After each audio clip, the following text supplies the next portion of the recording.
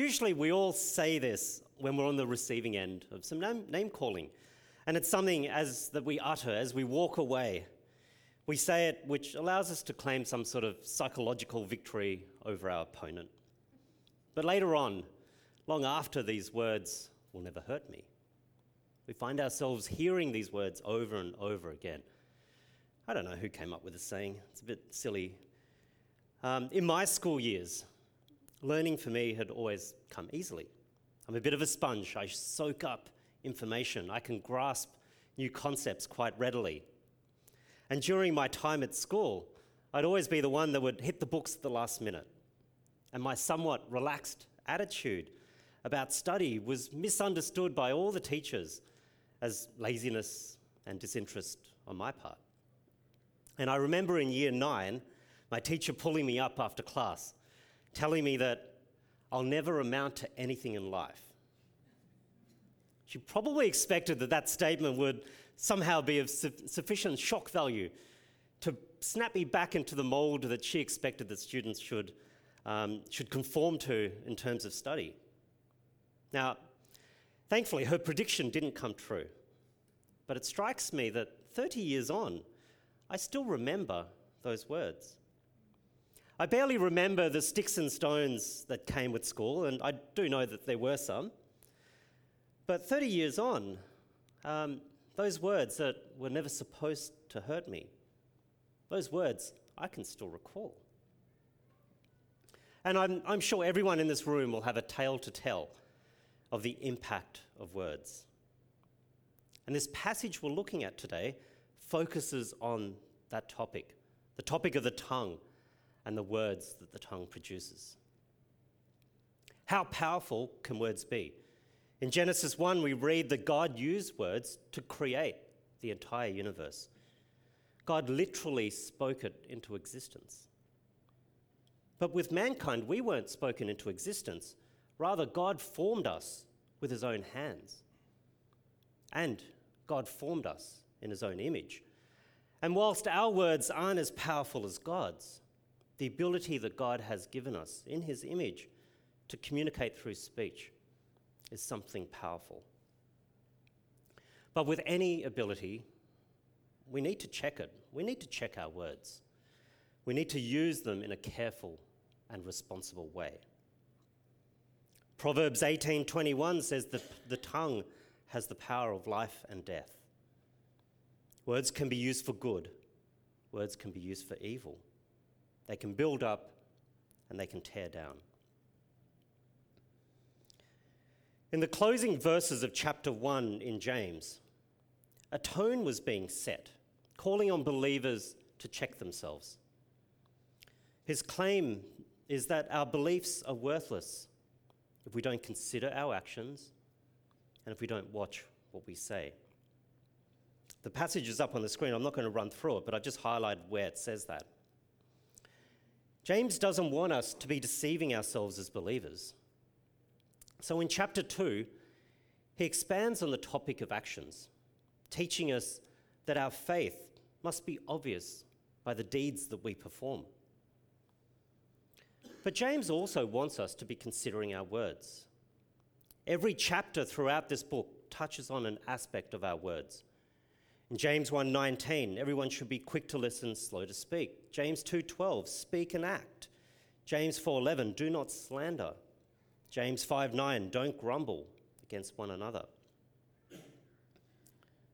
He's asking us to consider our words, and here in chapter 3, James is expanding on the topic of words, teaching us that our faith must be obvious by the way we use our tongue.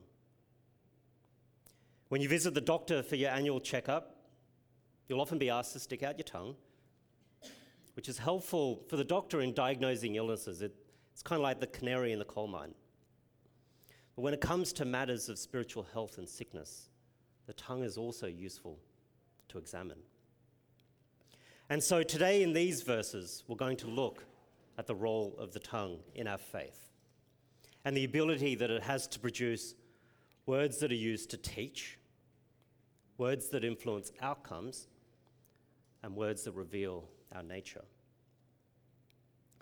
But first, let's pray. Heavenly Father, we come before you with your word open. We ask that you speak to us through your word today. We ask that you quieten our minds and still our hearts so that we can hear the message that you have in front of us today. Amen. So James 3. James begins this verse with a warning that should make people like me take notice. Not many of you should become teachers, my fellow believers, because you know that we who teach will be judged more strictly. Why is this so? Because words are used to teach, and we will be judged by those words. There will be teachers here today, and whatever your sphere of teaching, be it the pastor leading a church, a Bible study leader of a home group, evangelizing in your workplace, discipling a fellow believer, the words that you use matter. Teachers provide instruction in the practical areas of life, and they help to ground the hearers about the teachings and instructions of Jesus. When teaching, we use words to instruct others, and it matters if those words are in error, it matters if those words are misleading, and it matters if those words cause harm. James isn't saying this in this verse that he's discouraging us all from roles of teaching, but for us to ensure that we recognize the importance of teaching, what is being said and what is being taught. James wants us to understand that teaching isn't something to be taken flippantly, but to make sure we do it well. The teacher is being judged more strictly, then that means that what they teach must be important. But it's worth pointing out that James is a practical guy, and he quite rightly says in verse 2, we all stumble in many ways. There is no perfect teacher. In many areas of our lives, we all stumble in many things. So I don't think James is suggesting we need to be absolutely perfect in our teaching, or perfect before we even consider teaching, but rather recognize the importance of teaching and check yourself. Are you teaching your own ideas, or have you checked them through careful study of God's word? Are you filling in the blanks yourself, or have you sought advice and guidance from mature believers? And at this point, you might be tempted just to take a nap for the next 25 minutes because this message is all about teachers, right? It doesn't apply to me. Well, this passage is for all believers. What is particularly true of teachers is generally true of all. At some point, even if in some small capacity, you'll find yourself teaching and speaking into the lives of others. We need to prepare, equip ourselves, and grow in maturity through studying his word, learning how to be slow to speak, and learning to control our tongues. The tongue produces words that teach. So let's make sure that we're using those words well. Because as we're about to see, words influence outcomes. James continues in verse 2.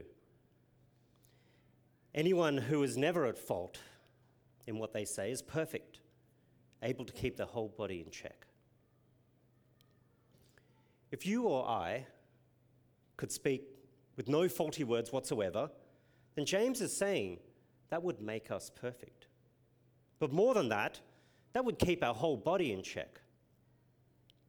And by that he means that we'd be without sin. We could avoid sins of the mouth, then it would be possible to avoid sins in other ways. Of course, no one has been faultless in what they say, except Jesus. And James did just point out earlier in verse 2 that we all stumble. But he's making an interesting point about how powerful words can be. And he goes on to show some illustrations of this. The first in verse 3 of that of a horse being controlled by something as small as a bit.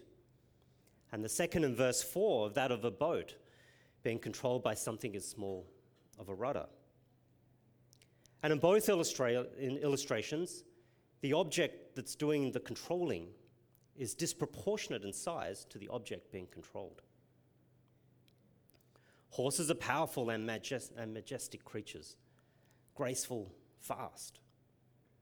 Their muscles help them run fast, and their muscles have helped them work hard for thousands of years. When early farmers ploughed their fields with their first ploughs, they didn't hitch them to the cows or to the pigs or to the chickens. They went straight to the most powerful animal that they had on their farm, which was the horse. Horses have been known to be able to pull up to 3 times their weight. And given that they weigh in about a ton, there's quite a lot of power right there. Yet for all their power, they're able to be controlled, steered, and put to productive use with a bit in the mouth. Something small that only weighs several hundred grams. In the first century, large ships existed. These were over 50 meters long, and they stood 5-7 meters out of the water. They could carry between 700 and 1,000 people, and almost 250 ton of cargo. They harnessed the powerful force of the wind in order to move. And today's ships are enormous as well. We've got cruise ships, cargo ships, oil tankers. But like their earlier cousins, a small rudder is responsible for changes in direction. There are 2 things that are evident from these 2 examples. Firstly, something small is able to influence the direction that the horse and the boat go. And secondly, someone is setting that direction. For the horse to obey in verse 3, someone's calling the shots. Likewise, in verse 4, a pilot is choosing a direction.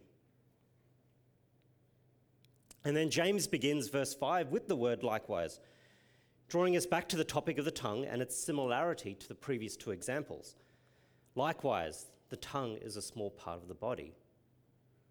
Just like the bit in the horse's mouth, just like the rudder of the ship, the tongue is disproportionately small to our body, but can exert influence, producing powerful outcomes. As with bits and rudders, someone's calling the shots. It's worthwhile pausing there to reflect on that. The tongue produces words that influence outcomes. And that highlights great potential with the tongue. It can be used for positive means, and for good outcomes. The 2 illustrations show a need of skill. The horse rider must learn to apply the right amount of pressure to steer the horse from danger. The pilot undergoes much training to be able to steer the ship, keep it clear of rocks and storms. They're calling the shots when they manipulate bits and rudders. But who's calling the shots on our tongue? Jesus goes to answer that. In Matthew 12:34, for the mouth speaks what the heart is full of. Matthew 15:18, but the things that come out of a person's mouth come from the heart. Our hearts are calling the shots. The tongue shows the thoughts and the intentions of the heart. It is from within that the mouth speaks. Just like the horse rider and the pilot, who need to be skilled and trained, we need to mature and grow in our skill of harnessing the tongue. How might we use the tongue positively to influence good outcomes? Well, Proverbs has got so much to say about this, but I've pulled out a couple of verses. 12:25, anxiety weighs down the heart, but a kind word cheers it up. 16:24, gracious words are a honeycomb, sweet to the soul. 15:1, a gentle answer turns away wrath. 25:15, through patience a ruler can be persuaded, but a gentle tongue can break a bone. An encouraging word can lift the burdensome weight of life that we carry at one point or another in life. A kind word is sweet to the soul. A soft, a gentle answer turns away wrath. But a gentle answer is also powerful. It's so powerful, it's strong enough to break bone. As believers, we live by God's word. Now, to the world, God's word is insignificant, but to us, we know that it is powerful. We live by a word that makes a promise to us, that by believing in the name of Jesus, we are saved. We must use our tongue to speak that very word about Jesus. Controlling the tongue won't come naturally to us just because we're Christian, as the sinful nature is still present within us. We must be conscious and aware of how powerful the words of our tongue can be, and deliberate in how we use it, trying to use it for positive outcomes. We mustn't underestimate the power of our words. The tongue produces words that influence outcomes, and there is a lot of positive potential there. But just like there is positive potential, there is also negative, which we can see also in verse 5. Likewise, the tongue is a small part of the body, but the verse continues, but it makes great boasts. Consider what a great forest is set on fire by a small spark. The tongue has a potential for negative outcomes, destructive outcomes. A fire brings devastation, the loss of property and home. Valuable timber is destroyed. Life and animals killed, displaced. All these things are still fresh in our minds, given the recent bushfires we've experienced here in Australia. And like the two illustrations before, it's a tiny spark that started it, just like the tongue is tiny. And something small can bring such large-scale devastation. Why are our tongues so terrible? We're told in verse 6, because our heart is so easily influenced by evil. The tongue is also a fire, a world of evil among the parts of the body. It corrupts the whole body, sets the whole course of one's life on fire, and it itself set on fire by hell. How many sins are directly related to that of the tongue? Well, I had a look. I found at least 25 in Scripture, such as lying, gossip, slander, boasting, deceit, false witness, so on and so on. We express sins such as anger, bitterness, envy, and so on through our words. And the reason is the tongue is expressing the heart, the very place that sin resides. As believers, we're forgiven for our sins. And until our sinful nature is fully done away with, our words will continue to betray what's in our hearts.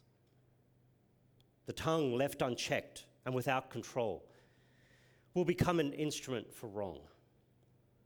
If we have no thought in the words we say, then our tongue can corrupt the whole body. It can affect our own feelings, the attitude to ourselves, but also to others. It can cause a lifetime of impact. It can also corrupt the body in the sense of the church, the body of believers, not only through false teaching, but also through sins of speech. As we see in Paul's letter to the church at Galatia, Galatians 5:15, if you bite and devour each other, watch out, or you will be destroyed by each other. And consider the curse of sin that we all live under. It came because of false words. In the Garden of Eden, Eve was told by the serpent to not believe the words that God spoke. The serpent said to the woman, did God really say, you must not eat from any tree in the garden?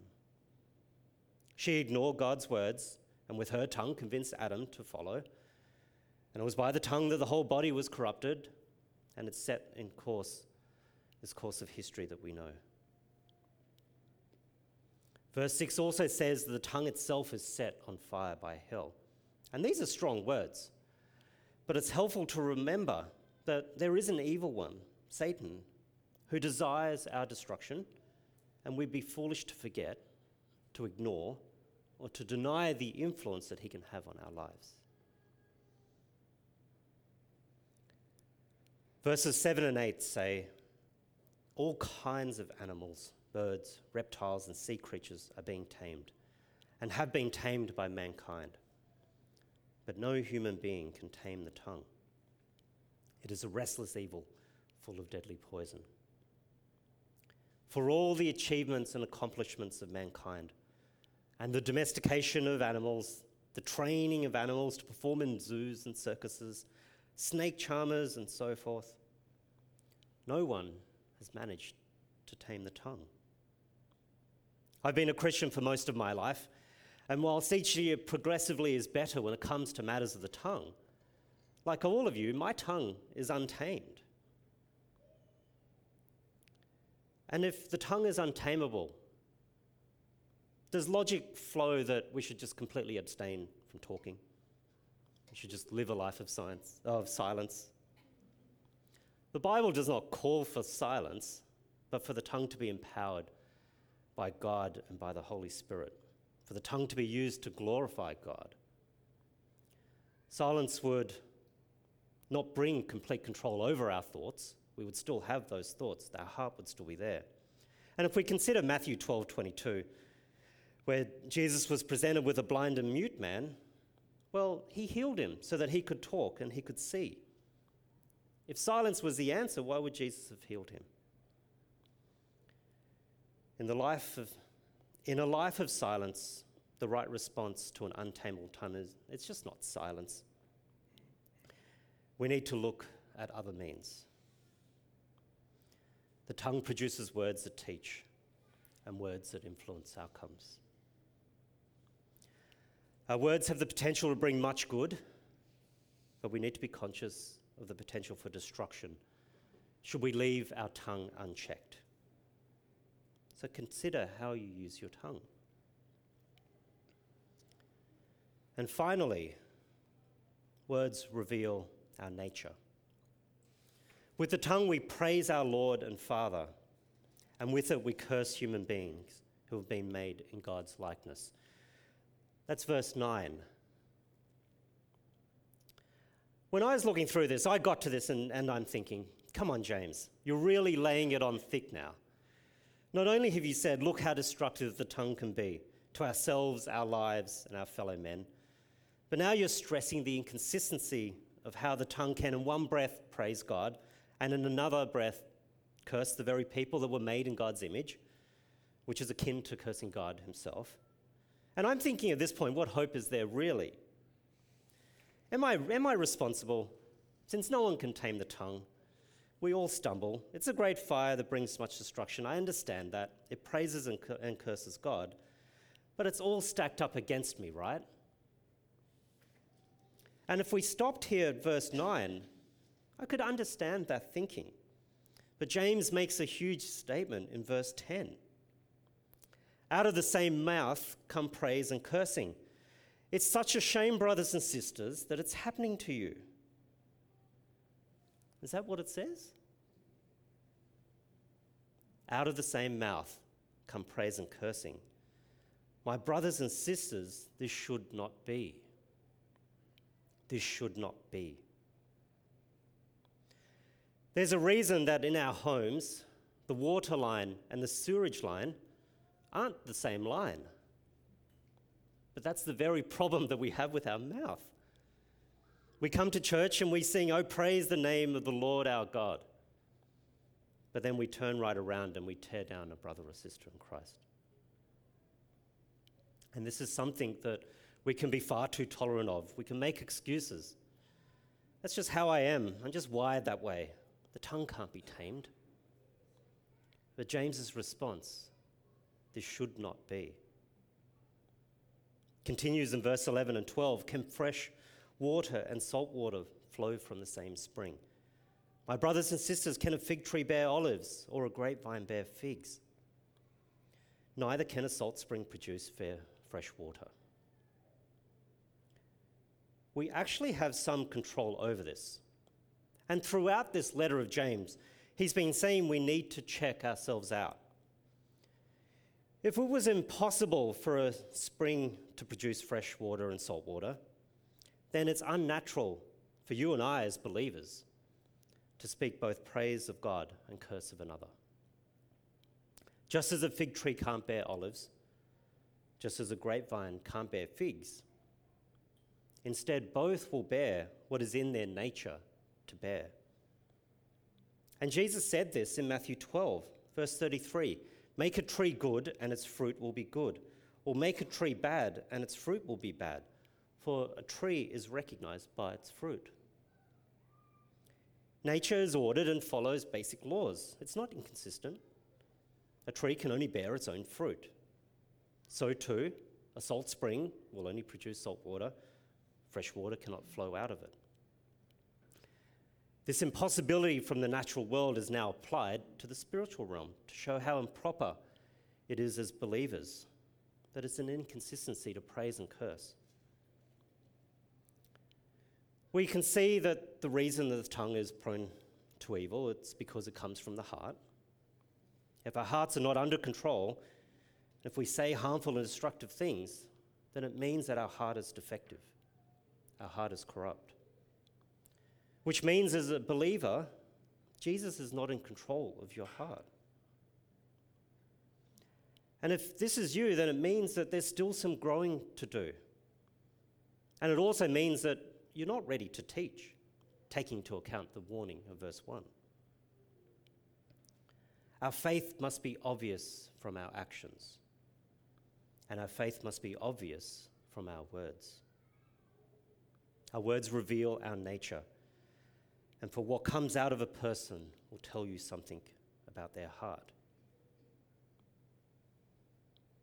Now, if you feel that your tongue has led you astray, has gotten you into trouble, has caused damage and destruction, if you believe you couldn't possibly be worthy as a believer or follower of Jesus, then you'd be right. None of us are worthy enough to be a follower of Jesus. But despite that, despite how unworthy we are, Jesus still calls us. He saves us. He forgives us. He wants a relationship with us. And he wants to grow and mature us. It's not about how we feel about this. It's about what he can do. The tongue produces words that teach, words that influence outcomes, and words that reveal our nature. Since the tongue is powerful and can be used for both positive and negative purposes, drawing from the abundance of what's in the heart, we have some choices to make. James is a practical book, and there are practical things all throughout this letter. And I'm just going to go through a couple of them for you, of what we can actually do and practice.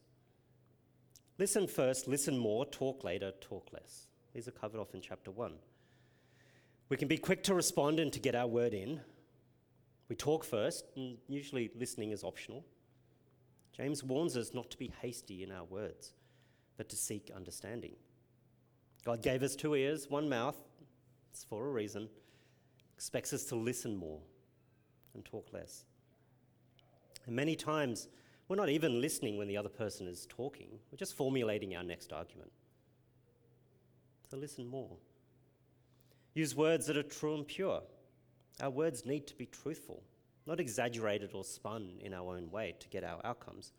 They need to echo the truth. Likewise, we need to keep our words free of filth and obscenity, instead expressing words that line up with being God's holy people. Use words that are quiet and gentle, that are carefully chosen. Loud and harsh words can escalate a situation. Gentle words are loving and considerate. We need to pick our words carefully that are right for the situation. And some things may be better left unsaid. There are times that the best words that you can say are the ones you never speak. Some things we should just keep to ourselves. Silence is a virtue. And with our words, with our tongue, we can ask God. As James says in chapter 1, verse 5, if any of you lacks wisdom, you should ask God, who gives generously to all without finding fault. It will be given to you. I'll close this in prayer, reading the Psalm 141 that was our reading, which can be a prayer that you use, asking for God's help with your tongue. Let's pray. I call to you, Lord, Come quickly to me. Hear me when I call to you. May my prayer be set before you like incense. May the lifting up of my hands be like the evening sacrifice. Set a guard over my mouth, Lord. Keep watch over the door of my lips. Do not let my heart be drawn to what is evil, so that I take part in wicked deeds, along with those evildoers. Do not let me, Lord, eat their delicacies. Father, you spoke the world into existence. Father, you used your word for this. You speak new life into your believers. You give us the light and the knowledge of your glory in Christ. Today we just pray, Lord, give us the grace to receive your word and to rejoice in it. Convict us of the sins that can come of the tongue. Convict us on how we need to address that if that is present in our life. Help us to grow. Help us to mature. Help us so that we can grow your community, so that we can lift your name up, so that we can glorify you. In your name we pray these things, Lord. Amen.